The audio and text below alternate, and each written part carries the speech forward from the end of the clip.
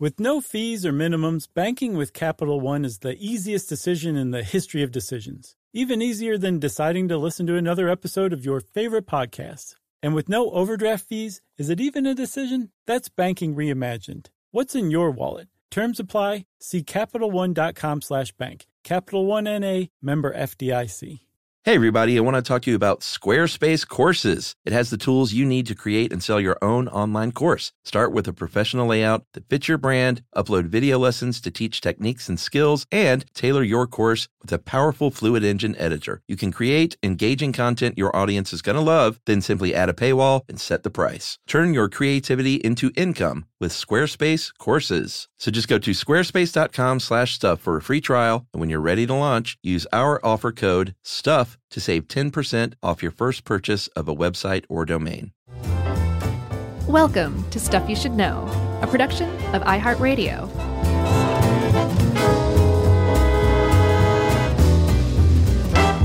Hey, and welcome to the podcast. I'm Josh. There's Chuck Dragon Slayer Bryant. And, well, that's it. It's just the two of us. We can make it if we try, Chuck. Just the two of us. Dragons and us. And the great Bill Withers. Was that Bill Withers? Can't even say it with a straight face. We just had the same conversation like 2 months ago. I'm not doing it again. Oh, about Bill Withers? Yeah, I didn't realize that was a Bill Withers song. Man, it was a good song. Lean on Me, though, man, is just, whoa. I cannot take it. Grandma's Bed. What is that? Is that a Bill Withers song? I did not know that. It's good. He's great. And we probably had this exact same conversation. I don't know if we had that one or not, but you know who else I like? Who's a little bit like Bill Withers, not quite as cool, I guess, if you're like a cool person, but George Benson was amazing and still is. I think he's still around. You ever listen to his stuff? Yeah, but now I'm realizing that maybe I should just not correct myself and let people send in a bunch of emails. Oh, I love that. I love that. When we get 1 million of the same emails. It's Grandma's Hands. I was getting it. John Denver's Grandma's Feather Bed kind of just was in the ether. So, gotcha. Because we just talked about John Denver about karaoke. So Grandma's Bed. Grandma's Hands. The follow-up to Use Me Up. Oy. So dragons. Yeah, let's talk about dragons. Let's have a pleasant conversation about dragons, shall we, Chuck? Yeah, dragons aren't real. Wait.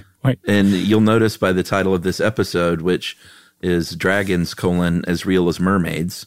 Yeah. And it's funny because I think the week before this comes out, mermaids is our pick for the select episode, so it aligns perfectly. That is perfect. But dragons aren't real. Well, okay. Please stop saying that because you're crushing my dreams. Sorry. So when we talk about dragons, we have to say right here at the outset that there's a lot of different kinds of dragons. And typically when you think of like the flying winged, usually long, maybe scaly, fire-breathing dragon, often with a long kind of serpentine tail. Sometimes it's even pointy, like the devil. Sure. Which we'll see why. That's considered a Western dragon. And that is its own thing that kind of evolved from a number of different traditions. But there's also the Asian dragon, which, has variations among different Asian countries, but it generally seems to be kind of the same ancient Chinese thing. That's a totally different thing, and it evolved on its own in isolation as well. And so because you've got these different traditions of dragons that seem fairly similar in a lot of ways, there's a lot of people out there who say, wow, this is astounding. Every culture in the world has some sort of tradition of dragons. And that's kind of true, but at the throughout this episode, we'll see that's not really accurate. Like that nowadays it seems that way because we have overlaid the idea of dragons over everything. But if you really kind of dig into the past and look into the nuance of some of these things that we term dragons, they're very different. So it's a lot more accurate to say that like every culture in the world has mythical beasts, some of which share a lot in common with our modern conception of dragons. And that's probably where our modern conception of dragons came from, was all these different ideas of it in the ancient past. Yeah, there's a book called An Instinct for Dragons written by an anthropologist named David E. Jones about dragons and dragons throughout cultures and across cultures. And there's a theory he's got going, which is humans evolved and primates evolved with a fear of three predators, basically, snakes, cats, which are big cats, not house cats, and eagles. And that a dragon, it sort of makes sense that every culture sort of has something like a dragon, because in folklore and myth and in storytelling, you might combine the three scariest things into one super scary thing, and that is a dragon. Right. And you might say like, well, wait a minute, like I think eagles are kind of cool. I'm not at all scared of them. Number one, have you ever been around an eagle when it was loose? I bet you'd be kind of scared of it because those talons are serious. Or one that dive bombed you? I think exactly. More to the point, though, or more to, I should say, David Jones's point, that this would be this fear, this innate fear that humans have would be based much more deeply in our evolutionary past when we were monkeys and you actually could be killed by certain kinds of eagles, like the harpy eagle. Remember we talked about the harpy eagle in the sloth episode, because they can mess a sloth up. They can mess a monkey up too. So this guy's premise is like we have these ancient fears of these things, and as we evolved and became humans and started telling each other stories, these things combined, like you were saying, into this one fierce mythological monster, which was basically the sum of all of our most primal fears. Yeah, and then of course, if you look at ancient cultures, they always had sort of mythical stories and folklore to explain, everything from weather phenomenon to things like volcanoes. And if they happened upon maybe dinosaur bones or whale bones, then a story might go along with that to explain it away. Like, this was clearly some huge lizard-like creature or maybe a snake-like creature, and there was probably a story around it on why they should fear it, or usually some sort of a sacrifice that they needed to make, sort of in lockstep with those stories. Mm-hmm. But that's just sort of another theory on maybe how the dragon might have come about as far as folklore goes. One of the most interesting theories that I saw, and we should say no one has a widely accepted answer for this, which I love as always. Sure. But that it was the bee, that the description, often in ancient cultures, they used to use like riddles and exaggeration and metaphor to discuss and talk about and describe actual things, and that the bee, a description of a bee, or I should say a swarm of a bee, is what actually became the dragon in mythology. And at first you're just like, that doesn't make any sense at all. But some of the points that these people made, there was a journal article in it, in I think like a journal on Tolkien studies or something like that. But they say that a bee swarm moving together, it doesn't necessarily resemble a dragon, but it makes a lot more sense along those lines than it does when you're talking about an individual bee. It does in a cartoon. Exactly. It can point an arrow. It can make an arrow to point a direction, where somebody's hiding, that kind of thing. And then another one is that the fire, the idea of a dragon breathing fire is a metaphor for the feeling of like your skin burning from a bee sting, or the intense pain. And then lastly, in the Western tradition, a lot of dragons protect like mounds of gold or treasure, and that this is a metaphor for honey and gold, like the honeycombs that ancient people would have basically considered gold, not just food, but also it was used as medicine as well. So if you kind of put all that together, it seems like a pretty interesting theory. At least it makes a lot more sense than a bee, when you really kind of dig into it. Yeah, totally. The word itself is Well, you can look back to the Iliad when Homer wrote about the Drakon, the Drakon, which supposedly is the first known use of the word. In ancient Greek has some confusing etymology behind it, but basically Homer uses that word to describe snakes. Like unequivocally.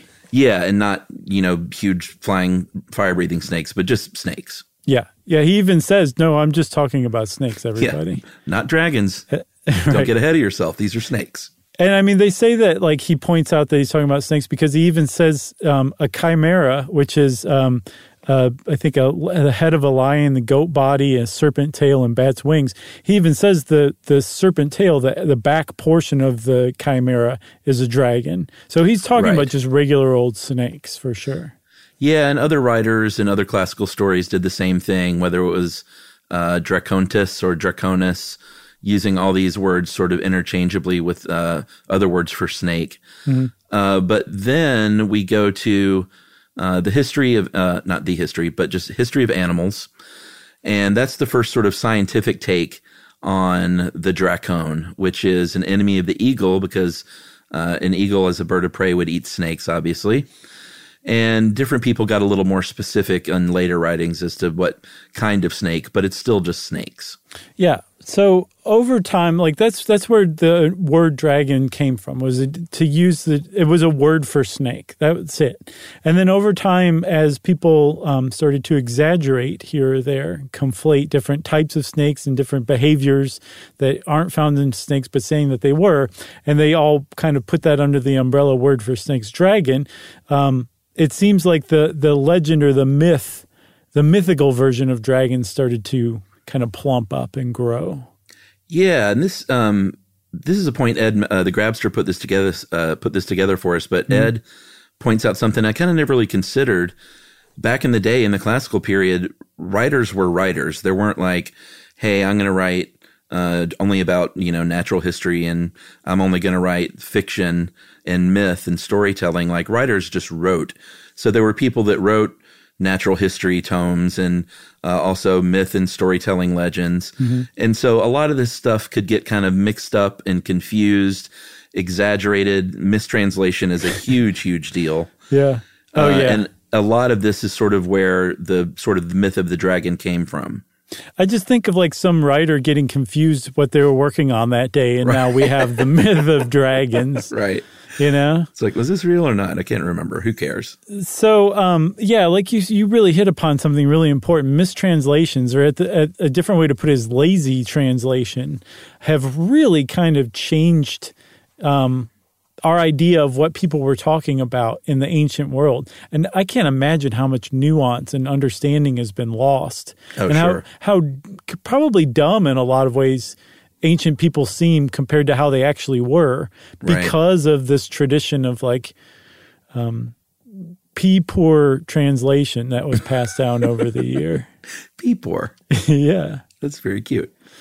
And the reason why it's kind of lazy translation is it seems like anybody who came across an ancient text or a text in another language who's translating something into English, and they seem to be describing anything even remotely dragon-like, any mythical beast, anything that might have wings, anything with a serpent tail, anything that breathes fire, boop, dragon, it's a dragon. And then now those of us who have a certain compartmentalized idea of what a dragon is, everything was a dragon. And now we reach that point where it's like, this is how we got this idea that every culture has dragons. No, we just kind of lazily translated what other cultures were talking about into dragons along the way. Right. I think that is a great first act. Thank you. Thank you. I'm bowing. I'm throwing roses at your feet. Thank you. Thank you. And we're going to take a little break, Rooney, and be right back.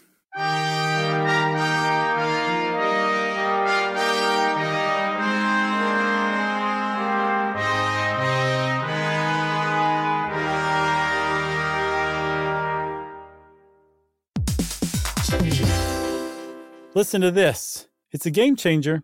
Amazon is now in healthcare. Yes, Amazon. It's called Amazon One Medical. They offer same-day appointments, and if that's not convenient enough for you, they also have 24/7 virtual care. Yeah, imagine you're feeling so sick that even the thought of getting out of bed is just too much for you. With Amazon One Medical, you don't have to leave the house. Of course, what good is that if you then have to drag yourself to the pharmacy, but you don't have to do that either because of Amazon Pharmacy. It makes a lot of sense. Delivering things fast is what Amazon is known for, and that's exactly what they do here. They'll deliver your prescriptions directly to your door. No waiting in pharmacy lines with people who probably all have something worse than whatever you're there for. Again, this is a game changer. Thanks to Amazon Pharmacy and Amazon One Medical, healthcare just got less painful.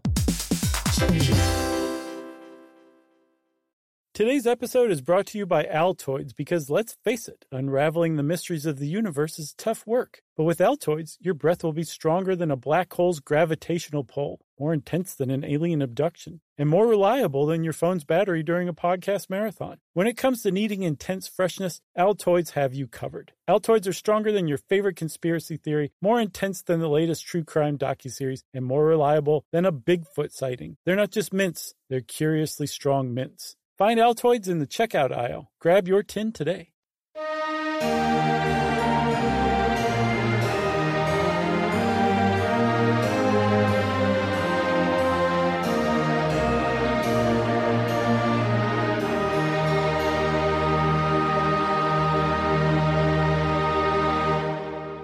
So the rose petals I sent you arrived in time, Yes. just in time. Thank you for throwing them and not saving them for something else. I also realized it just went all Ned Flanders with the Breaker-Rooney. I've never said that before in my life. I liked it, though. It was refreshing. We need that kind of wet behind the ears, wholesomeness right now, Chuck.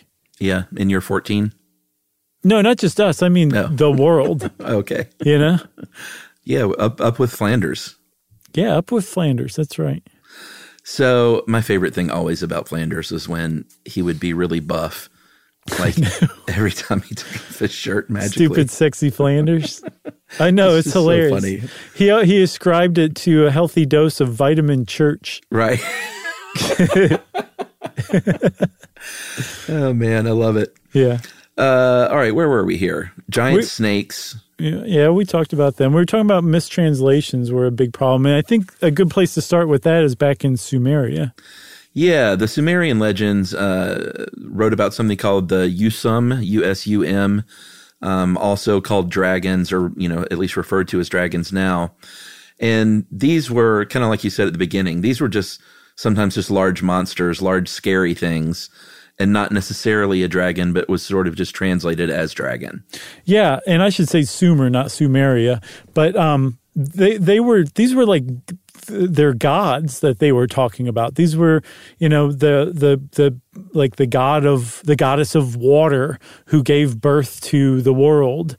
Like they had this incredibly detailed cosmology that explained, where they came from, where the world came from, where the sun came from. And we along the way translated that to dragons. Right. So luckily there are scholars who have learned to speak Akkadian, I guess the world's oldest spoken language, Akkadian, not the Canadian group that the Cajuns come from. This is different. So we understand now that there's much more nuance, much more detail to it, but I think the upshot of this is that there were conceptions of like fire breathing and like flying serpents and like potentially malicious, malevolent, evil, mythical beasts that would resemble kind of what we would understand as a dragon, dating back thousands of years. Yeah, and this course goes straight to the Bible as well. In Revelations, there's a lot of talk about the archangels battling a great dragon. In this case, the dragon is Satan. But again, this is sort of a translation, like Satan was always sort of the serpent, at least in Genesis, it first appeared as a serpent. And so in the end, Satan is also a serpent, but spelled, with the D-R-A-K-O-N, like the ancient Greek. Oh, is that right? But, yeah, but there's, not in the King James Version and stuff like that, obviously. Sure. But again, pre-translation. And, there were sort of renderings of the big war for heaven. And this is when we see, kind of what we would see later on, which is metaphor for good versus evil in a big battle. So that's what William Blake's Paradise Lost is about, right? I've never read it. I haven't either. I'm just familiar with it from that movie Red Dragon. Okay. About the Silence of the Lambs prequel, I think. Oh, sure. Yeah. He's like, do you see? You remember when Ray Fiennes has got poor Philip Seymour Hoffman strapped to that wheelchair? Oh, man. That is showing him like crime scene photos. I had spoiler coming. Didn't love that movie. It was okay, but that that shot of that burning wheelchair and body going down the parking deck is one of the most sort of chilling images I've seen in movies. I know. The thing that chills me about it, though, is it's an antique wicker wheelchair, which is the scariest thing I've ever seen in my life. I hate those. You don't like those, huh? No. I think we just talked about it recently, and for the rest of my life, I will be creeped out by those things. I'm going to get you one. Slide whistle with this Christmas. Next Christmas, you're just going to get an ancient wicker wheelchair. No, I don't want to be wasteful, so I won't throw it away, and I'll just have to live among it. It's going to be terrible. Like I'll never get used to it either. You could make a life-size Chuck dummy, put it in there, and set it on fire and roll it down a parking deck. Oh, I wouldn't do that. I'd make a life-size version of Chuck and just talk to you. Be like, listen, I got a lot of stuff to say to you. That's even creepier, by the way. And you're going to sit there and listen to it. I'll be wearing nothing but an apron. Just like a real doll with a big fake beard. That's right. Oh, man. Okay, so yeah, good versus evil is sort of how a lot of these tales and folklore play out, and also incorporating stuff that you would see time and time again in literature later on. Like there's a dragon that lives out by itself near a village, and it's a greedy, vengeful dragon, and we need to appease this dragon with sacrifice once a year, or else it will come down and like rain fire upon everyone. Yeah. So all of this stuff, like this idea, this Western dragon that you're describing, like that's taken from like Beowulf, I believe, the dragon that killed Beowulf I always thought it was a Norse legend, but apparently it's English, Old English. Oh, really? It's just set in the Netherlands or in Scandinavia in the Norse. I think somewhere, I don't remember exactly where it's set. It's just set there. It's not written by them. But that dragon was malevolent, and I believe it was guarding treasure. I think the reason it went berserk and Beowulf had to kill it was because somebody stole one of its golden goblets, a.k.a. honey, because they're really talking about a bee. But so you have an idea of a greedy, murderous dragon that protects treasure.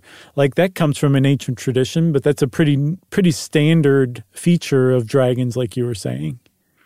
Yeah, so all this is going on for many, many, many years. Finally, the rubber kind of meets the road as far as Western dragons are concerned with the legend of St. George, who was a Christian saint, a real Christian saint, maybe a real person, who may have been a Roman soldier who was, tortured and killed for converting pagans to Christianity. This is circa 4th century AD. And because of stories getting passed around like a game of telephone, the actual first name of that story, when it was told, was St. Theodore, but it was really St. George. So I saw that they're both possibly known as dragon-slaying saints. Okay. It's not necessarily like George took that from Theodore. They're both known for having slain a dragon. But what's interesting is if you see St. Theodore depicted with his dragon, it's very clearly a crocodile. And the origin story of either one, but particularly St. George, is that there is a town in modern-day Turkey, or possibly Palestine, I'm not 100% sure, but in what would have been called Anatolia back then, where they had this spring, like this town got their water from the spring, and it was guarded by a giant, massive crocodile, and that the townspeople would sacrifice a sheep to, sometimes 2 a day, basically to distract the crocodile so they could go get the water and then get out of there.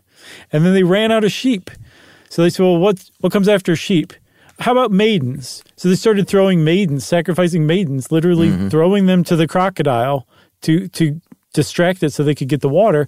And eventually they came upon the king's daughter. They drew straws to see what maiden would go next. And St. George apparently arrived just in time to slay the dragon, a.k.a. the crocodile. But that's this idea that's where this story of somebody slaying a dragon could have been rooted in reality, that over the years, this massive crocodile, which was so fearsome and so murderous and killed so many people, was converted into a dragon over the years. And so St. George slew the dragon, and that's where that came from. And there was a real crocodile that lived by a real spring. Right. That's pretty cool. Yeah, I thought so too. I love it when something that seems totally legendary is rooted in some sort of fact. It's just people embellished or exaggerated it over time. Totally. If you want to go with the sort of real great first image of what we think of as a Western dragon, you can go to 1260 AD in an illustration in a medieval bestiary called M.S. Harley 3244. Great title. I think Ed said it was probably a catalog designation. Yeah, I think the real title is Peraldus's Theological Miscellany. Yeah, that's an actual great title. Yeah, I like M.S. Harley 3244. It's cool looking though. You can if you're near a laptop or something, you can look this thing up, and it is, you look at it and this is exactly what you think of as something from like Lord of the Rings or Game of Thrones or whatever. Yeah, it's a dragon. It's how a scene starts, Yeah. Sorry, I see what you're saying. Like the dragon that shows up in there specifically, the red one. Well, no, I just mean sort of the dragon that we all think of in sort of literature and folklore. Right. Like this is clearly that. Yeah, and supposedly it's the first one from around 1260. Did you say that? Yeah. So, and yeah, when you see it, you're like, yes, this is probably the basis of the Western dragon as we understand it. And it would have spread to Europe, which it did. I think that was English. It was by a guy named William Perrault, and I believe he was English. So it would have spread from England to the rest of Europe, and that kind of set the stage for at least the visual version of the Western dragon from that point on. Thanks to England Dan. Right. I think we said English Dan. It's England Dan. Oh, is it? English Dan makes way more sense. Yeah, England Dan's a little weird. Yeah, but hey, England Dan was a little weird. But your nickname is America Josh. Sure. How about All America Josh? Should we take a break now and talk about Asian dragons? Yeah, let's. All right, we'll be right back with a kinder, gentler dragon right after this.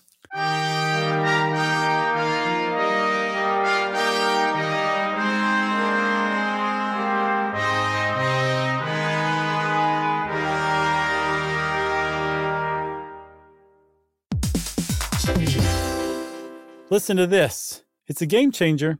Amazon is now in healthcare. Yes, Amazon. It's called Amazon One Medical. They offer same-day appointments, and if that's not convenient enough for you, they also have 24/7 virtual care. Yeah, imagine you're feeling so sick that even the thought of getting out of bed is just too much for you. With Amazon One Medical, you don't have to leave the house. Of course, what good is that if you then have to drag yourself to the pharmacy, but you don't have to do that either because of Amazon Pharmacy. It makes a lot of sense. Delivering things fast is what Amazon is known for, and that's exactly what they do here. They'll deliver your prescriptions directly to your door. No waiting in pharmacy lines with people who probably all have something worse than whatever you're there for. Again, this is a game changer. Thanks to Amazon Pharmacy and Amazon One Medical, healthcare just got less painful.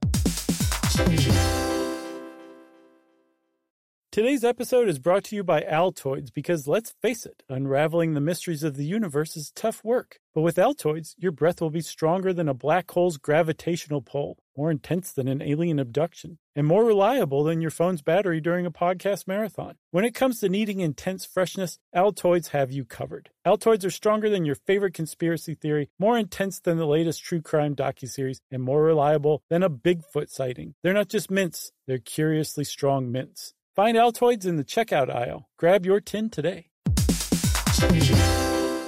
Hey everybody, Josh and Chuck are here to tell you about a new podcast, Car and Driver's Into Cars, a production of Car and Driver and iHeartMedia's Ruby Studio. That's right. It's hosted by Eddie Alterman and Tony Quiroga. Into Cars is the ultimate podcast for car lovers. Whether you're in the market for a new set of wheels or just love the sound of a V8, Car and Driver's panel of editors and car experts test drive and review today's most compelling new rides. And the best part, Eddie and Tony have no filter. They review cars with the same blend of intelligence, independence, and irreverence that has made Car and Driver a trusted source for news and reviews since 1955. Car and Driver's Into Cars is brought to you by eBay Motors. All the parts parts you need at the prices you want, guaranteed to fit your ride every time. Visit ebaymotors.com for more. Eligible items only. Exclusions apply. So jump in, buckle up, and listen to Car and Drivers Into Cars, available wherever you get podcasts.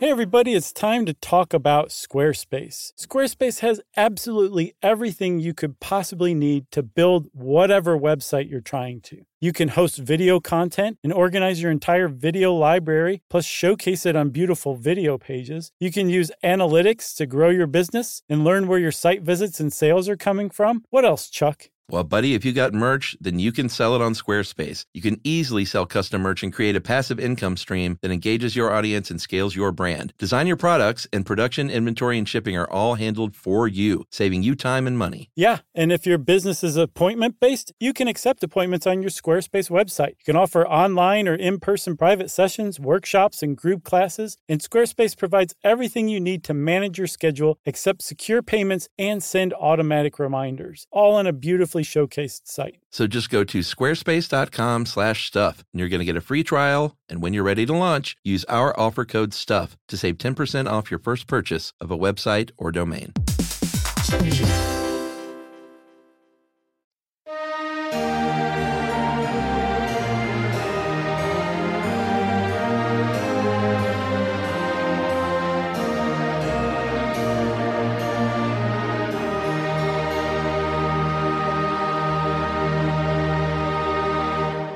Okay, so Chuck, you mentioned something. You said kinder, gentler dragon. It's true. Like Western dragons are generally, in the tradition, murderous, greedy, wealth-hoarding jerks. Boo. Who may be pure evil personified.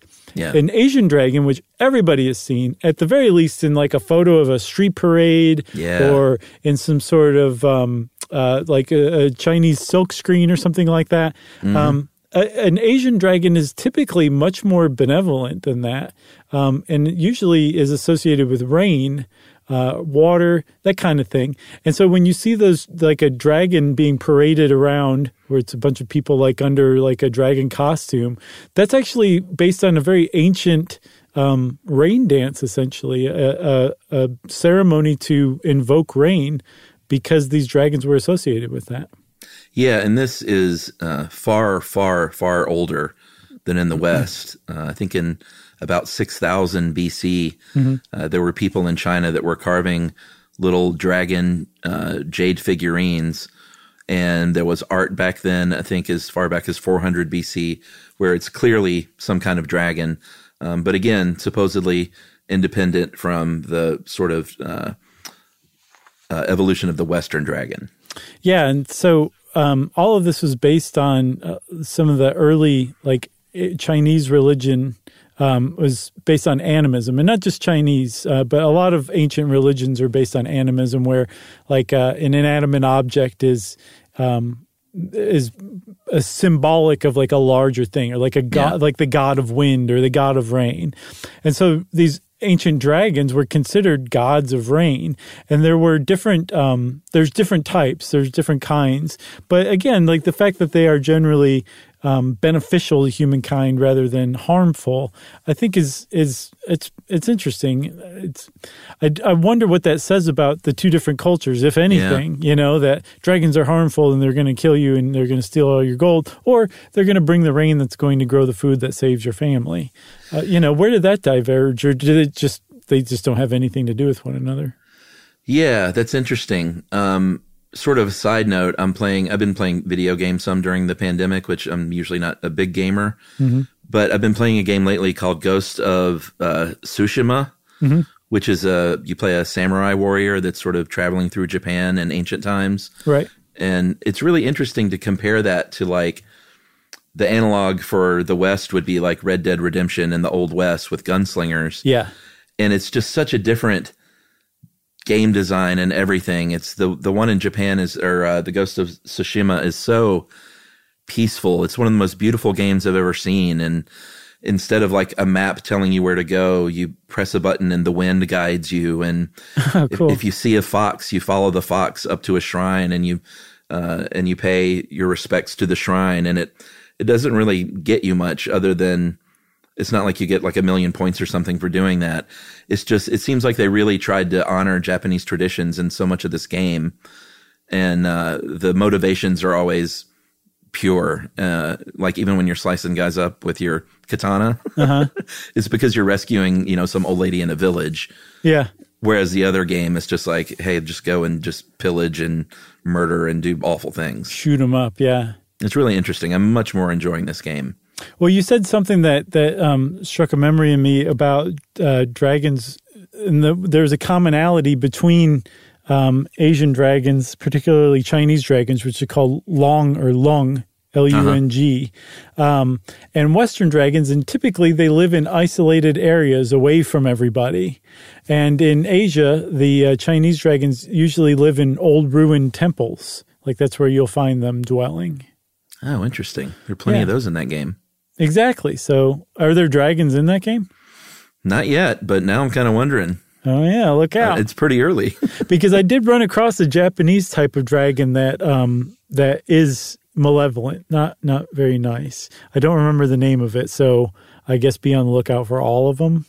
Interesting. Yeah, so far there's nothing supernatural. It's Mongols that are the bad guys. I gotcha. Yeah. And then there's another type of Japanese dragon I ran across called a Ryu. And this one actually bears a lot in common to the intelligent Western dragon in that it writes poetry. Yeah, it uses shed scales from its belly as paper, wow. and I don't know what it uses for ink, but I think it uses its tail as a pen, a quill. The blood of a virgin? Writes poetry. Yeah, there you go. It's like that was a sweet story. Super nice, except for that one thing. Yeah. Oh, if we could just get it some ink. Right.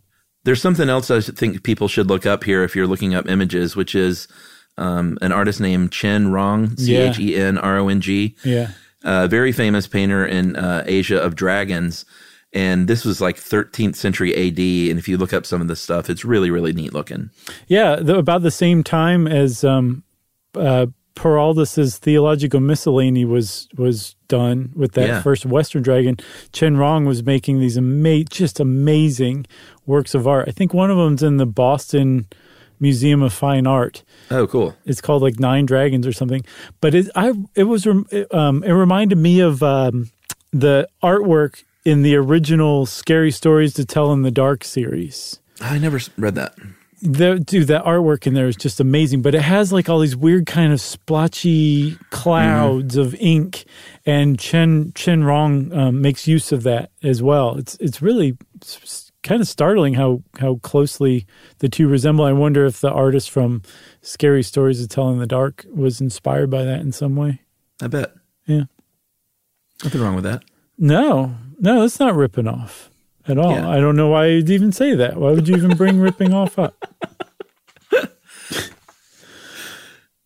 Yeah. So we should probably talk about famous dragons at this point, because we've thrown a couple out, like the one from Beowulf, who apparently doesn't even have a name.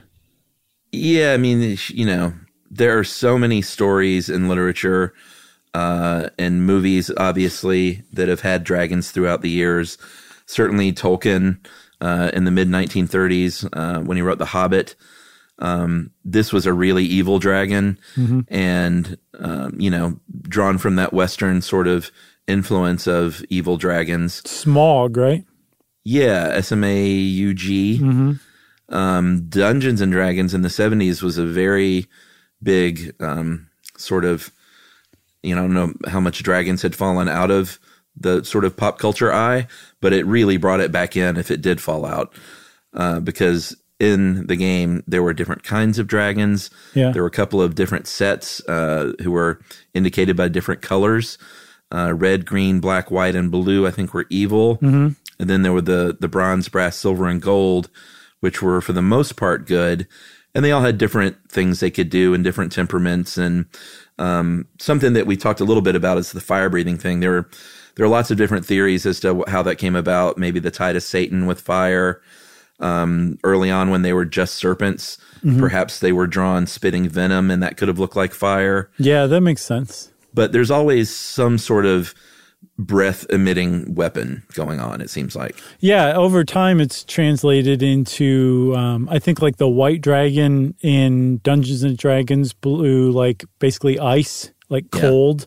Some dragons blew out electricity, which you would think would be kind of new, but apparently the Leviathan, which is mentioned in the Bible, is a sea dragon, basically, supposedly spit electricity out.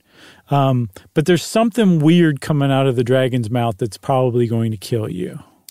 Yeah, you don't want to test that. No. And we were saying also that the first visual depiction of the dragon shows up in Harley 3244. The first mention of the dragon in like a story, like a fictitious story, supposedly comes in Spencer Edmonds' The Fairy Queen. Oh, yeah? Yeah, and then it shows up after that a little while later in Marie Catherine D'Aulnoy's The Green Serpent, and then it just kind of takes off from there. You know, you have a connection to Pete's Dragon, right? I do. My friend Toby was a producer on Pete's Dragon. Yeah, for the remake, obviously. Yes, which was really, really good and touching and tear-jerking a little bit. I never saw the remake. I need to check that out. It's very good. They did a really good job with it. But, you know, if you haven't seen the movie Reign of Fire, just stop what you're doing and watch that, because that is the king daddy of all dragon movies. I have not seen that. Should we pause, come back and finish the episode after? It's great. It's one of those movies that I don't know how well it did at the box office. I don't think super well, but it's one of those that has really become sort of a cult classic since then, with McConaughey and Christian Bale. It's so over the top and just so fun. It's really, really good. So it's kind of like the Pacific Rim of dragon movies? Yeah. Or Starship Troopers of dragon movies? Oh, man, that's another great movie. There's also Puff the Magic Dragon. Don't forget him. Oh, God, the saddest song of all time. My mom taught my daughter that it's the worst. It has nothing to do with pot. So just, forget that, hippie. It's just sad. It is a very sad one. And then also, I think our younger listeners would be really mad if we didn't mention Dragon Ball Z. Right. And there's... I didn't watch Game of Thrones, but I know there were little trained dragons in that one. Yeah. That grew. Yeah. And Chuck, it's just so satisfying to look over all of the different depictions of dragons that you see and all the differences and all the similarities and realize that all of them are talking about bees. Yeah. Totally. Yeah. You got anything else? I got nothing else. There's dragons. Well, if you want to know more about dragons, head out to a ruined temple or maybe go search for gold in a cave and you might encounter one yourself. And since I said that, it's time for listener mail. This is a story about corn and poop. Oh, God. Hey, guys, here's my corn story. One I've repeated often throughout my lengthy life. I just turned 70. Woohoo! Nice. Happy birthday. So this is from Mary. Mary's 70. Well, not happy birthday, but happy decade turning. Okay. What does that mean? I think birthday still works. No, but it wasn't her birthday necessarily, but... Happy decade turning? Yeah, like when you hit 70 or 60 or 50. Sure. No, I know exactly what you're talking about. I'm made it through another... It's a new thing. It's a rich history of saying the song, Happy Decade Turning. What song is that? Happy, happy decade turning. Is that a Bill Withers song? You made it another 10 years. Lean on me. That's good. I see Jay's hands there. Man, I think I awkwardly got my way out of that really awkward sentence. You did. It was really good. I grew up in Houston, Texas, guys. One blazing hot summer day when I was about 3 or 4, I was out in the driveway standing around kind of checking out the neighbor kid who was in her driveway, who was about 2. It's hotter than the blazes. Her name was Bianca. She was younger than me and still in the diaper phase of life, but it was so hot she wasn't wearing a diaper or anything else. Nature called to Bianca, and voila, a couple of little poos were deposited on the cement. Being a curious child, I went over to check it out, and lo and behold, there in the poop, embedded securely but definitely visible, were corn kernels. Mm-hmm. Unmasticated yellow against the brown corn kernels. Right. Yeah, no, we got it. It's just the corn kernels. Thusly, I've never been able to look at corn, nor, God forbid, eat corn literally in any form ever since. Yeah, I could see that happening if it hit you in just the right way, especially at a certain age. Yep. She says, not even corn pone, which I had to look up. I didn't even know what corn pone was. It's like cornbread, I think. Yeah. Not even corn pone? Good God, how have you lived 70 years without corn pone? A great emotional scar was born that day. The only benefit of that experience is that whenever I want to gross anyone out, I just pull out the corn in the poop story. All adults hate it. All children are gleefully grossed out by it. Yep. Love your show, guys, especially when y'all wander off topic and then wander back. I think in the Chili Pepper episode, y'all wandered over to Yoko Ono, which was interesting. And that is from Mary Foy in Issaquah, Washington. Well, thanks. I guess thanks in quotes, Mary, for that one. I love it. But thank you also for listening to us. If you want to write in and kind of gross us out, like Mary did, we're always up for that kind of thing. You can take your best shot. Send it off to stuffpodcast@iheartradio.com. Stuff You Should Know is a production of iHeartRadio. For more podcasts from iHeartRadio, visit the iHeartRadio app, Apple Podcasts, or wherever you listen to your favorite shows.